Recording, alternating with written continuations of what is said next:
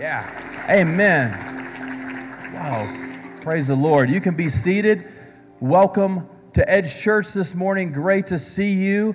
And so excited to be at church with you guys this morning. I was sitting out on the back patio the other evening watching the bugs. Now that's exciting, isn't it?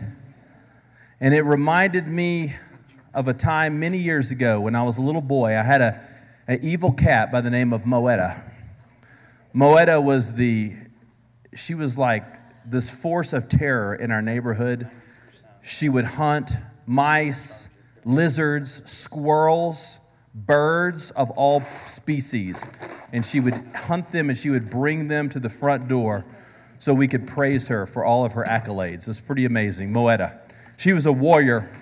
In the summertime, we would turn on the back lights on the back patio and watch Moetta because Moetta loved to chase the shadows of all of the bugs.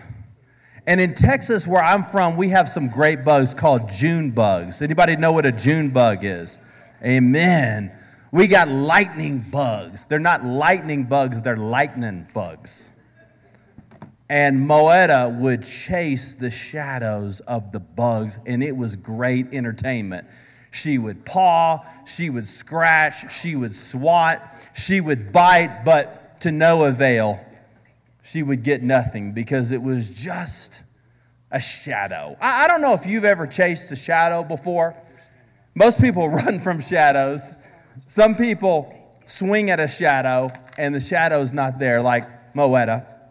And today our passage from the book of Colossians is all about grasping for shadows.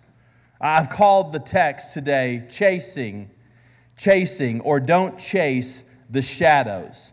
The Apostle Paul in the book of Colossians challenges his hearers to not be people who chase spiritual shadows. If we're not careful, we can go after many substitutes rather than the real deal. And in Colossians 2:17, the Apostle Paul, writing to this young church, the church at a city by the name of Colossae, challenges the people to not be people who chase shadows. Don't chase your tail. Don't chase things that do not exist. Chase the real thing. And by the way, the real thing is Jesus. This young church had some false teachers that began to come in and teach some strange doctrines. They began to take what was so beautiful and so spiritual and so magnificent, the work of God there at the church of Colossae, and they began to say, oh, no. It's not about Jesus only. I mean, we'll take Jesus, but we got to add a little to Jesus. And they began to bring in some false teachings and some other stuff that began to take people's attention away from Jesus. How many of you know it's easy to get your attention off of Jesus? Is that true? It really is. You don't have to work to get your attention off Jesus. The last thing you need is somebody challenging you and pushing you to get your attention off Jesus, because you got enough trouble trying to keep your attention on Jesus. And we see at least three things that were going on here in the early church. And you know what's so amazing? A couple thousand years later, the same distractions are prevalent in our culture and in our society. Humanity have changed very little over the course of human history. And I want us to look at these things. Now, the people at Colossae face something called religious syncretism, which is like where you get like a cocktail of religions, right? Like we love Judaism, we love Christianity, we love the New Age, we love what Grandma said. We're going to take all those things and put them in a big punch bowl and stir them up and drink. And so there was all these different thoughts that are going on in the ancient world. There was the teachings of Gnosticism. There was the teachings of Judaism. There were the teachings of Christianity. There were probably some other weird teachings that were going on. But Paul challenges the hearers to not be led astray by different doctrines. I want to kind of wrap the whole message in this one little sentence. If you have to add anything to Jesus, you subtract from Jesus. If you have to add anything to Jesus, you actually begin to take away from Jesus. It's Jesus, Jesus, Jesus. But look at the warning signs. Read the warning labels that the apostle says to this church in Colossae. He says, first of all, don't chase the shadows. He says, don't chase the lies of legalism. Don't chase the lies of legalism. Now, legalism is when you add to the Word of God and you take personal preferences and you make them equivalent with Scripture. Okay? That's legalism. Now, we got the Ten Commandments. We got the Sermon on the Mount. We got all kinds of teachings in the Bible. We don't need to add to what has already been said. And when we have our preferences and we add to the Word of God and then we begin to put those on other people, that's called legalism. Legalism. It's not about Jesus. It's about what I can do for Jesus. It's about the law. It's about the burden and the weight and the obligation of adding to what God said. Look at this in verse 16 and 17. Therefore, don't let anyone judge you in regards to food and drink in the matter of a festival or a new moon or a Sabbath day. These are a shadow of what was to come. The substance is the Messiah. Jesus is the Messiah. Jesus is the real deal. It's not about diet and it's not about days. And so what began to happen is they begin to bring the teachings of Judaism, the Mosaic law about diet into the Christian church. You know what? Back in the day, Moses said we shouldn't eat pork and shrimp. We got to bring dietary codes back into the church. God had already spoken clearly to the Apostle Peter in Acts chapter 10 that they didn't have to abide by the dietary codes in the Old Testament. And now different Jews are entering into the church saying, you know what? We need to get back to the diet of Moses. I mean, we need to get back to the old days. Come on now. It's Jesus plus diet. It's Jesus plus days. He talks about the new moon festival. How many of you know this? The Jewish people celebrate days. They got festivals and holidays like you've never seen before. Some of you have Jewish backgrounds. Some of you have Jewish friends. Jewish people have celebrations all the time. And so the teachers begin to say, well, you know what? It's kind of like Jesus and the dietary codes and Jesus and the holidays. And we'll kind of put all that together, and that's the gospel. We got to abide by the Jewish calendar. We got to go by all the days. We got to observe all of it. You know, the celebration of Yom Kippur is the Day of Atonement. Why do we not celebrate the Day of Atonement? Because Jesus was the atonement. That's why. So we don't have to celebrate the Day of Atonement. The Day of Atonement is every day. That's like 365, 24/7. Anyway, days and diet. And anytime we begin to add to the things that God has said, we have legalism. We have a huge problem. And Paul says, you're chasing a shadow. You're not chasing the substance. You're just chasing a shadow. Now, it feels spiritual, doesn't it?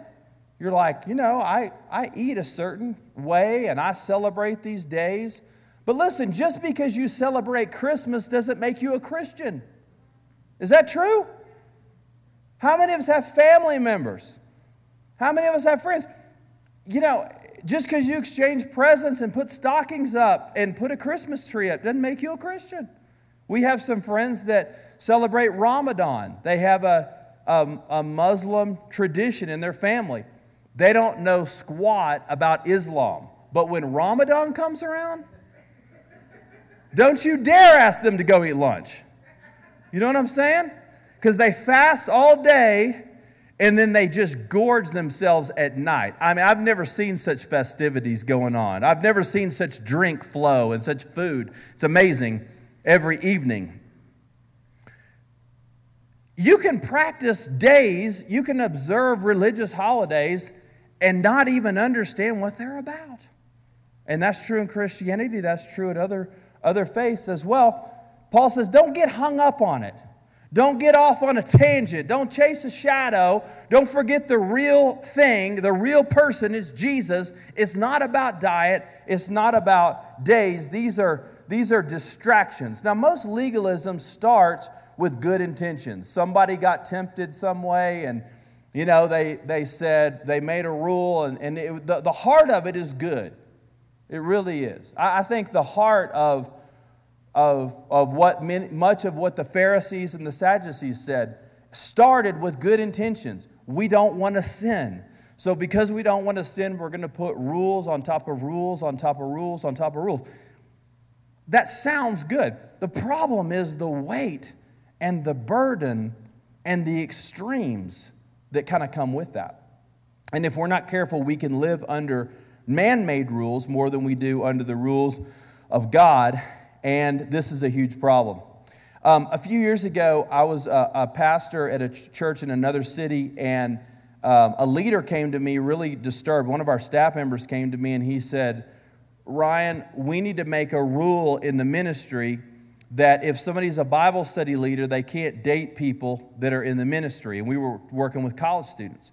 And I was like, well, tell me what's going on. And he said, well, we have so-and-so who was a law grad student. He was like 23, and he was dating a girl that was like 21 in the college ministry, and he was her Bible study leader. And I said, brother, I understand what you're saying, but I'm like, they're two Christian young people that love the Lord, and they met at church. I mean, where else do I want young people to meet? Would I rather them meet at the club? Now, it would be different if there was a 45-year-old man that said, I feel led to do one-on-one Bible study with the Tridelts. I mean, that's different, okay? But these are people, they're about the same age.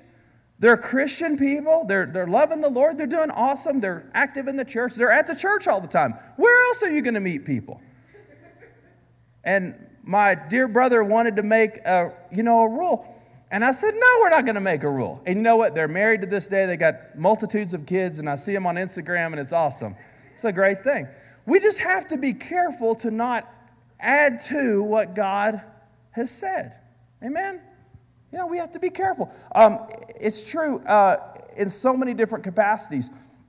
When I was a younger Christian, I thought that people that didn't grow up, I was suspicious of people that didn't grow up in my denomination. I recognized there were Christians in other denominations, but they weren't like us. And so I was a little suspicious about that. I don't know if you can relate to that. Some of you that have grown up in church, you're like, those people love Jesus too? And then I grew a little bit, and I began to understand the kingdom of God is a big place, right? You don't have to just be my denomination to love Jesus. That's living under the weight of the law is what that is. I have really strong political opinions. But you know what? You don't have to be of one political persuasion to be a part of Edge Church. The Bible doesn't say you have to be a Republican, you have to be a Democrat, you have to hate both and be an independent. It doesn't say that. Let's just don't add to what God has said. Amen? When we do that, we get into trouble. People have all kinds of debates. And some churches are churches that are just for people that are Republicans and others just for Democrats. I think we ought to just speak loudly about the things that are in God's Word, and we ought to be gracious about the things that are not. Parents have a lot of different opinions about how to educate kids. I went to a private Christian high school. Gina graduated from a public high school. We have family members that homeschool their kids. We have friends that send their kids to a charter school. What's the best way to educate children? I'm for however you educate your kids. And I believe that the Holy Spirit of God can lead you and direct you in how to best navigate that situation for your family. And it might even be different from year to year. There's not one thing. Amen? Let's be excited about the things that are black and white and be committed. And let's understand there's a lot of things that are kind of gray in the middle. And you have to walk with God. You've got to walk with God to know what's right for your family. Every decision you need to make is not spelled out in the Bible. We led a lady to Christ a few years ago at another church, and she became a fantastic church member. She ended up becoming our children's ministry director. And she came to me one day and she said, Pastor, I'm really upset. Nobody is talking about the rules around here. And I was like, what are you talking about? And she said, well, I grew up Catholic and it was all about the rules. And I said, well, we got the Ten Commandments. We love the Ten Commandments. And she's like, I'm not talking about that. I'm talking about like all the other rules. And she basically wanted an outline of like what shows that her kids could watch. And she wanted explicit detail on every single thing. And I totally appreciated the teachability of her heart. But I looked at her and I said, listen, you have to walk with God. You have to walk with God. In some ways, it's almost easier to take a boilerplate and to be religious and say, I'm going to do this and do this and do this and do this and do this. That's the easy part. Where you have to struggle in your faith is when you have to agonize and you have to pray and you have to study and you have to think and you have to really, ask God and you have to talk to other Christian people. And you got to get to that point in your own heart and your own spirit, what's the right decision for you and for your family. That's when you have to press in and walk with the Lord. See, being a Christian is not a formula. It's not just like a boilerplate. I'm going to download this and tell my kids this on this day. And it doesn't work like that. You got to walk with God. You got to walk with God. And when you're bound up by legalism, you're not walking with God because you're so busy worried about the man-made rules that somebody told you about. My kids are younger kids. They don't have a cell phone. I think all their friends do. They're the only kids. They're like, Dad, can we have a cell phone? Gina and I have decided we're just not doing cell phones at this point. We may at some point in the future. We're not doing cell phones. You know what? If you give your kid a cell phone, there's nothing wrong with that. That's a decision you have to make. I've got my focus, what I'm going to do. You do what you need to do, and let's walk with God. Let's don't live under the weight of trying to legislate rules that God has not said, that God's not put before us. And see, this is a distraction. And many people that love the Lord can get diverted into the trap of legalism. And what does it do? It takes our eyes off Jesus and it puffs us up. Oh, I'm a better person. I go by all these rules that I made up myself, by the way, but it makes me feel spiritual. And I don't act like those people. I mean, look at me. Legalism puts people down and it puffs people up. That's the end result of it. Let's don't do it. We got to walk with Jesus. We got to walk with Jesus. Now, I hope you have convictions, and I hope you have strong convictions about how you live your life and the things that you value and treasure. But be careful to not put those on other people and to expect them to do exactly what you do. That's where we get in trouble. We should be strong in our convictions and in our beliefs and preferences, but we should be gracious in the way that we communicate those and the way that we understand those when it comes to other folks. There's a second thing, though. It's not just the legalism, but also there's a problem with mysticism. Now, check this out. The early church, people were getting a little cray-cray. Look at this in verse 18. Let no one disqualify you, insisting on aesthetic practices, the worship of angels, claiming access to a visionary realm and inflated with cause by his fleshly mind. He doesn't hold on to the head, from whom the whole body, nourished and held together by its ligaments and tendons, develop with growth from God. He says, listen, when mysticism becomes the focus, you lose connection to the head. Who's the head of the church? Jesus is the head. So when I'm bound up in mysticism, I'm not connected to the head, verse 19. Now, what is mysticism? Mysticism is the belief that I get close to God by having spiritual experiences. Mysticism. And mysticism can be a focus of many people. There's many people think that if I don't have a certain experience, then I haven't felt God's love and I don't feel close to God. You know, I've talked to many people that have come and attended our church or go to other churches or whatever, they feel like if people are not falling over in the aisles or, jumping over the chairs or something like that, that somehow God has not been here. Amen? I mean, even if 10 people gave their lives to Christ, the Spirit wasn't there. Because it's all about experience. Listen, if we have to add anything to Jesus, we have diminished Jesus. It's not Jesus plus experience. And what Paul is saying is we seek Jesus, and when we seek Jesus, sometimes we have experiences. Amen? I'm as much for religious experience as anybody. We stood in this room in about 2008, and a pastor looked at me. Our church had not even started. We didn't even have a small group. Gina and I had been in Aurora 2 weeks. Pastor, this place was on the market. Pastor brought me in here. We stood right there. He said, "Ryan, this is your church building." I was like, dang, And then he said, "How much money can you raise?" And I was like, "Well, right now it's Gina and I, not very much, A few years later, guess where we met for church? In 2013, right here. And what that pastor said to me several years before came to fruition. It was amazing. I almost didn't believe it. It's crazy. So when we walk with God, do we have experiences? Of course we do. We have spiritual experience. But the difference is we don't seek the experiences, we seek Jesus. And when we seek Jesus, experiences come. But being a Christian is not just about having experiences. Amen?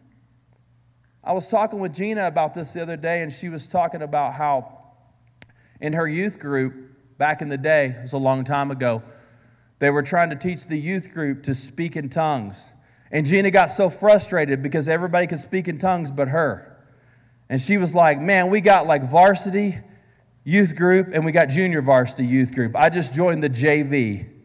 And she did everything she could to speak in tongues and it just wouldn't come out, Like, what's wrong with me? And they were teaching the kids how to catch people when they fall over and all that. Guess what? The attention went away from Jesus all the way to these experiences. And I'm not saying that people didn't have great intentions. And if you have the gift of tongues, that's awesome. Would you pray for me tonight in tongues? I would really appreciate that. But we seek Jesus, and when we have experiences afterwards, that's great. That's great, but it's all in the context of Jesus. We don't have spiritual experiences outside of Jesus. That's where we get into trouble. Some folks think that any spiritual experience is a good one. But there's a devil and there's the Lord. So not everything of the spiritual nature is good. We see the New Age movement promising spiritual experience. Deepak Chopra and Oprah and The Secret and all this kind of stuff. Experience. People are craving experiences. People love experiences. But what we really need in our core is an encounter with Jesus. That's what we need. And when we begin to add to that, we begin to diminish who Jesus really is. Paul says, don't get bound. Don't get confused. Don't become so mystical. I talk to people sometimes and they're like, "God told me to eat Pop-Tarts for breakfast. God told me I couldn't decide what size drink to get at Starbucks when I was ordering a latte. I couldn't decide between a grande and a venti. And an angel tapped me on the shoulder and said, 'Go big.'" I mean, come on. In the Old Testament, when people said that God told them something and that wasn't the real deal, you know what they did to them? They stoned them. We ought to be a little more sober about ascribing to God things that are our own opinions. You know what I'm saying? I've been a Christian a long time. I've never had a visit from an angel. I love the Lord. I read the Bible every day. I pray all the time. I've never had an angel talk to me. I've never heard an audible voice from heaven. like the Apostle Paul did. Could that happen? I believe that it could. I'm just saying, God speaks to me mostly by His Word, by His Spirit, and many times by circumstances. So let's don't make this rocket science. When people talk about, well, God said this and God said that and all that. Well, you know what? I'm like, well, is that in the Bible? Because if not, is that just a bunch of your opinions? I mean, maybe that's true. I don't know. But did God really say all that? Because I want to just be a little careful about us putting the God tag on everything that I want to do. I've had people tell me that God wanted them to do something. God told them to do something that was a clear violation of the Bible. It doesn't work that way. If you ever have an angel show up in your living room and tell you to do something that's contrary to God's word, you better cast that thing out of there. Boom. Don't come back. So let's have spiritual experience, man. I hope that you feel close to God. I hope you seek Jesus. You seek Jesus, and then when those experiences come, that's awesome. There's no varsity and junior varsity when it comes to the kingdom of God. God, if you're in Christ, man, God loves you all the same. Do you know that? We have kind of a tier. It's like, teach a Bible study, been on a mission trip, learned biblical languages, shared your faith with somebody, felt the leadership of the Holy Spirit, prayed for someone who was sick and they got well, read the whole Bible. Those are all awesome things. And sometimes we begin to seek after the experiences rather than seeking Jesus. I hope you do all those things, but I hope you do it seeking the Lord, not just so you can feel spiritual and, get to the next level and put a notch in your belt or whatever it may be. He says, don't do it, man. Don't just be about the experiences. Jesus spoke about this in Matthew 16. He said, a wicked and adulterous generation seeks for a sign. There was a whole group of people that followed Jesus because they only wanted to see the miracles. They didn't want to believe in the God of the miracles. They just wanted to be entertained. They wanted to have experience. Let's don't do it. Mysticism puffs us up. Colossians 2:18 says, they are puffed up with idle notions of their unspiritual mind. But there's a third area he warns about, and I think this is the most bizarre, but I want to mention it as well. He says, don't chase the abyss of asceticism. Mysticism, legalism, asceticism. Now, what is asceticism? It's the belief that I oppress my body to build my spirit. If I can punish myself enough, I can get close to God. And in the ancient world, there was a group called the Gnostics that believed that everything of the material world was bad and everything that was spiritual was good. This began to slip into the church, and there were some who thought, you know what, I'm going to really impress God. I'm going to get close to God by punishing myself. The more miserable I can become, the more spiritual that I can be. I can really get close to God if I just totally withdraw from the world and live in a monastic lifestyle. Look at this in verse 20. For you were included in the death of Christ and have died with him to the religious systems and powers of this world. Don't retreat back to being bullied by the standards and opinions of religion. For example, there's strict requirements. You can't associate with that person, or don't eat that, or you can't touch that. These are the doctrines of men and corrupt customs that are worthless to help you spiritually.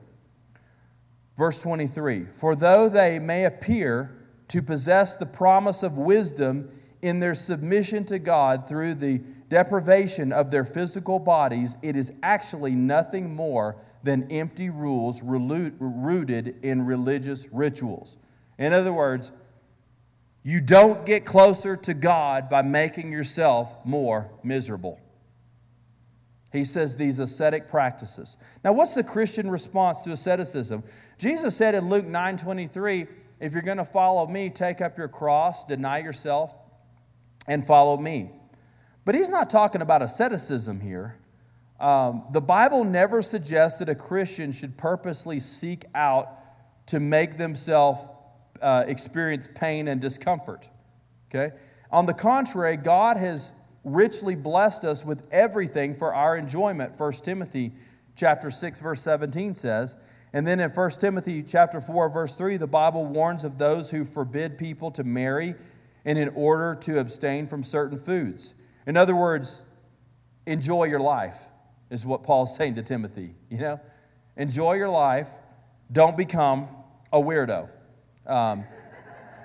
And sometimes we say, well, my faith will grow if I punish myself. Well, no, actually, that's actually not true. This is an overreaction to overindulgence. And in my own experience, when I find people that struggle a little bit with this, a lot of times it's because they feel the heavy weight of guilt and condemnation over past choices. So if I can punish myself, God will love me. I can almost redeem myself. It's kind of the thing. We had a young lady in our church a number of years ago that had partied a lot. She'd gotten into a lot of trouble as a teenager. And then she found the Lord when she got into college.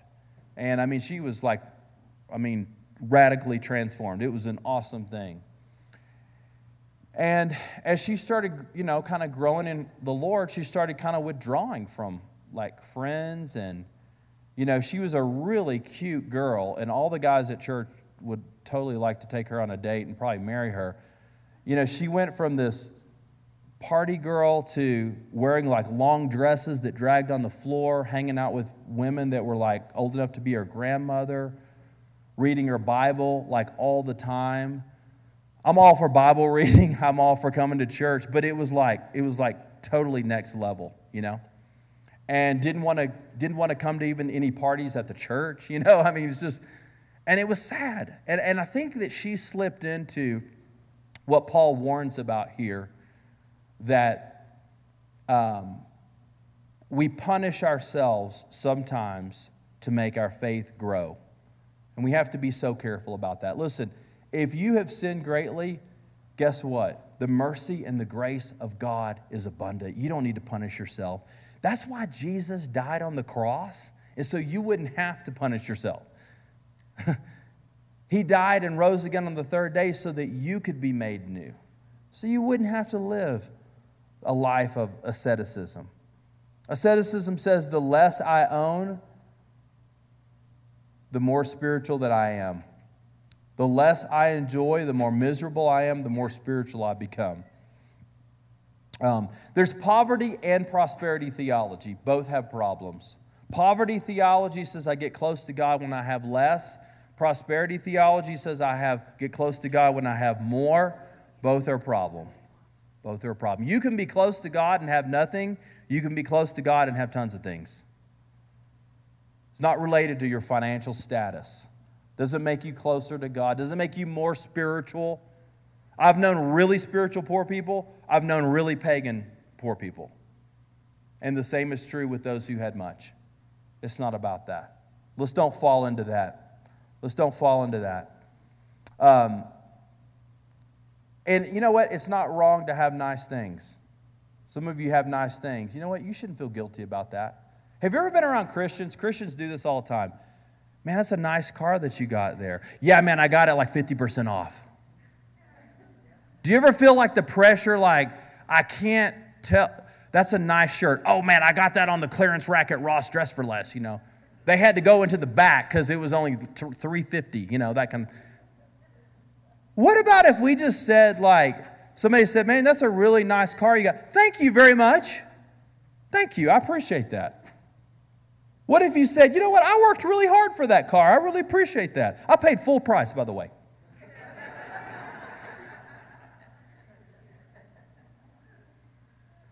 Is there anything wrong with that?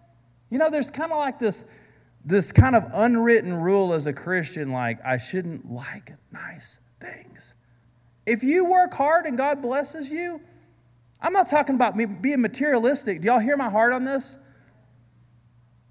I'm just saying, let's don't slip into this idea that's been around for a long time that it's like sinful and bad to have a nice watch or to drive a nice car or to have something that you've worked really hard for and that you're really proud of. I mean, there's nothing wrong with that. Another form of asceticism, I see this. The longer people are Christians, the fewer non-Christian friends that they have.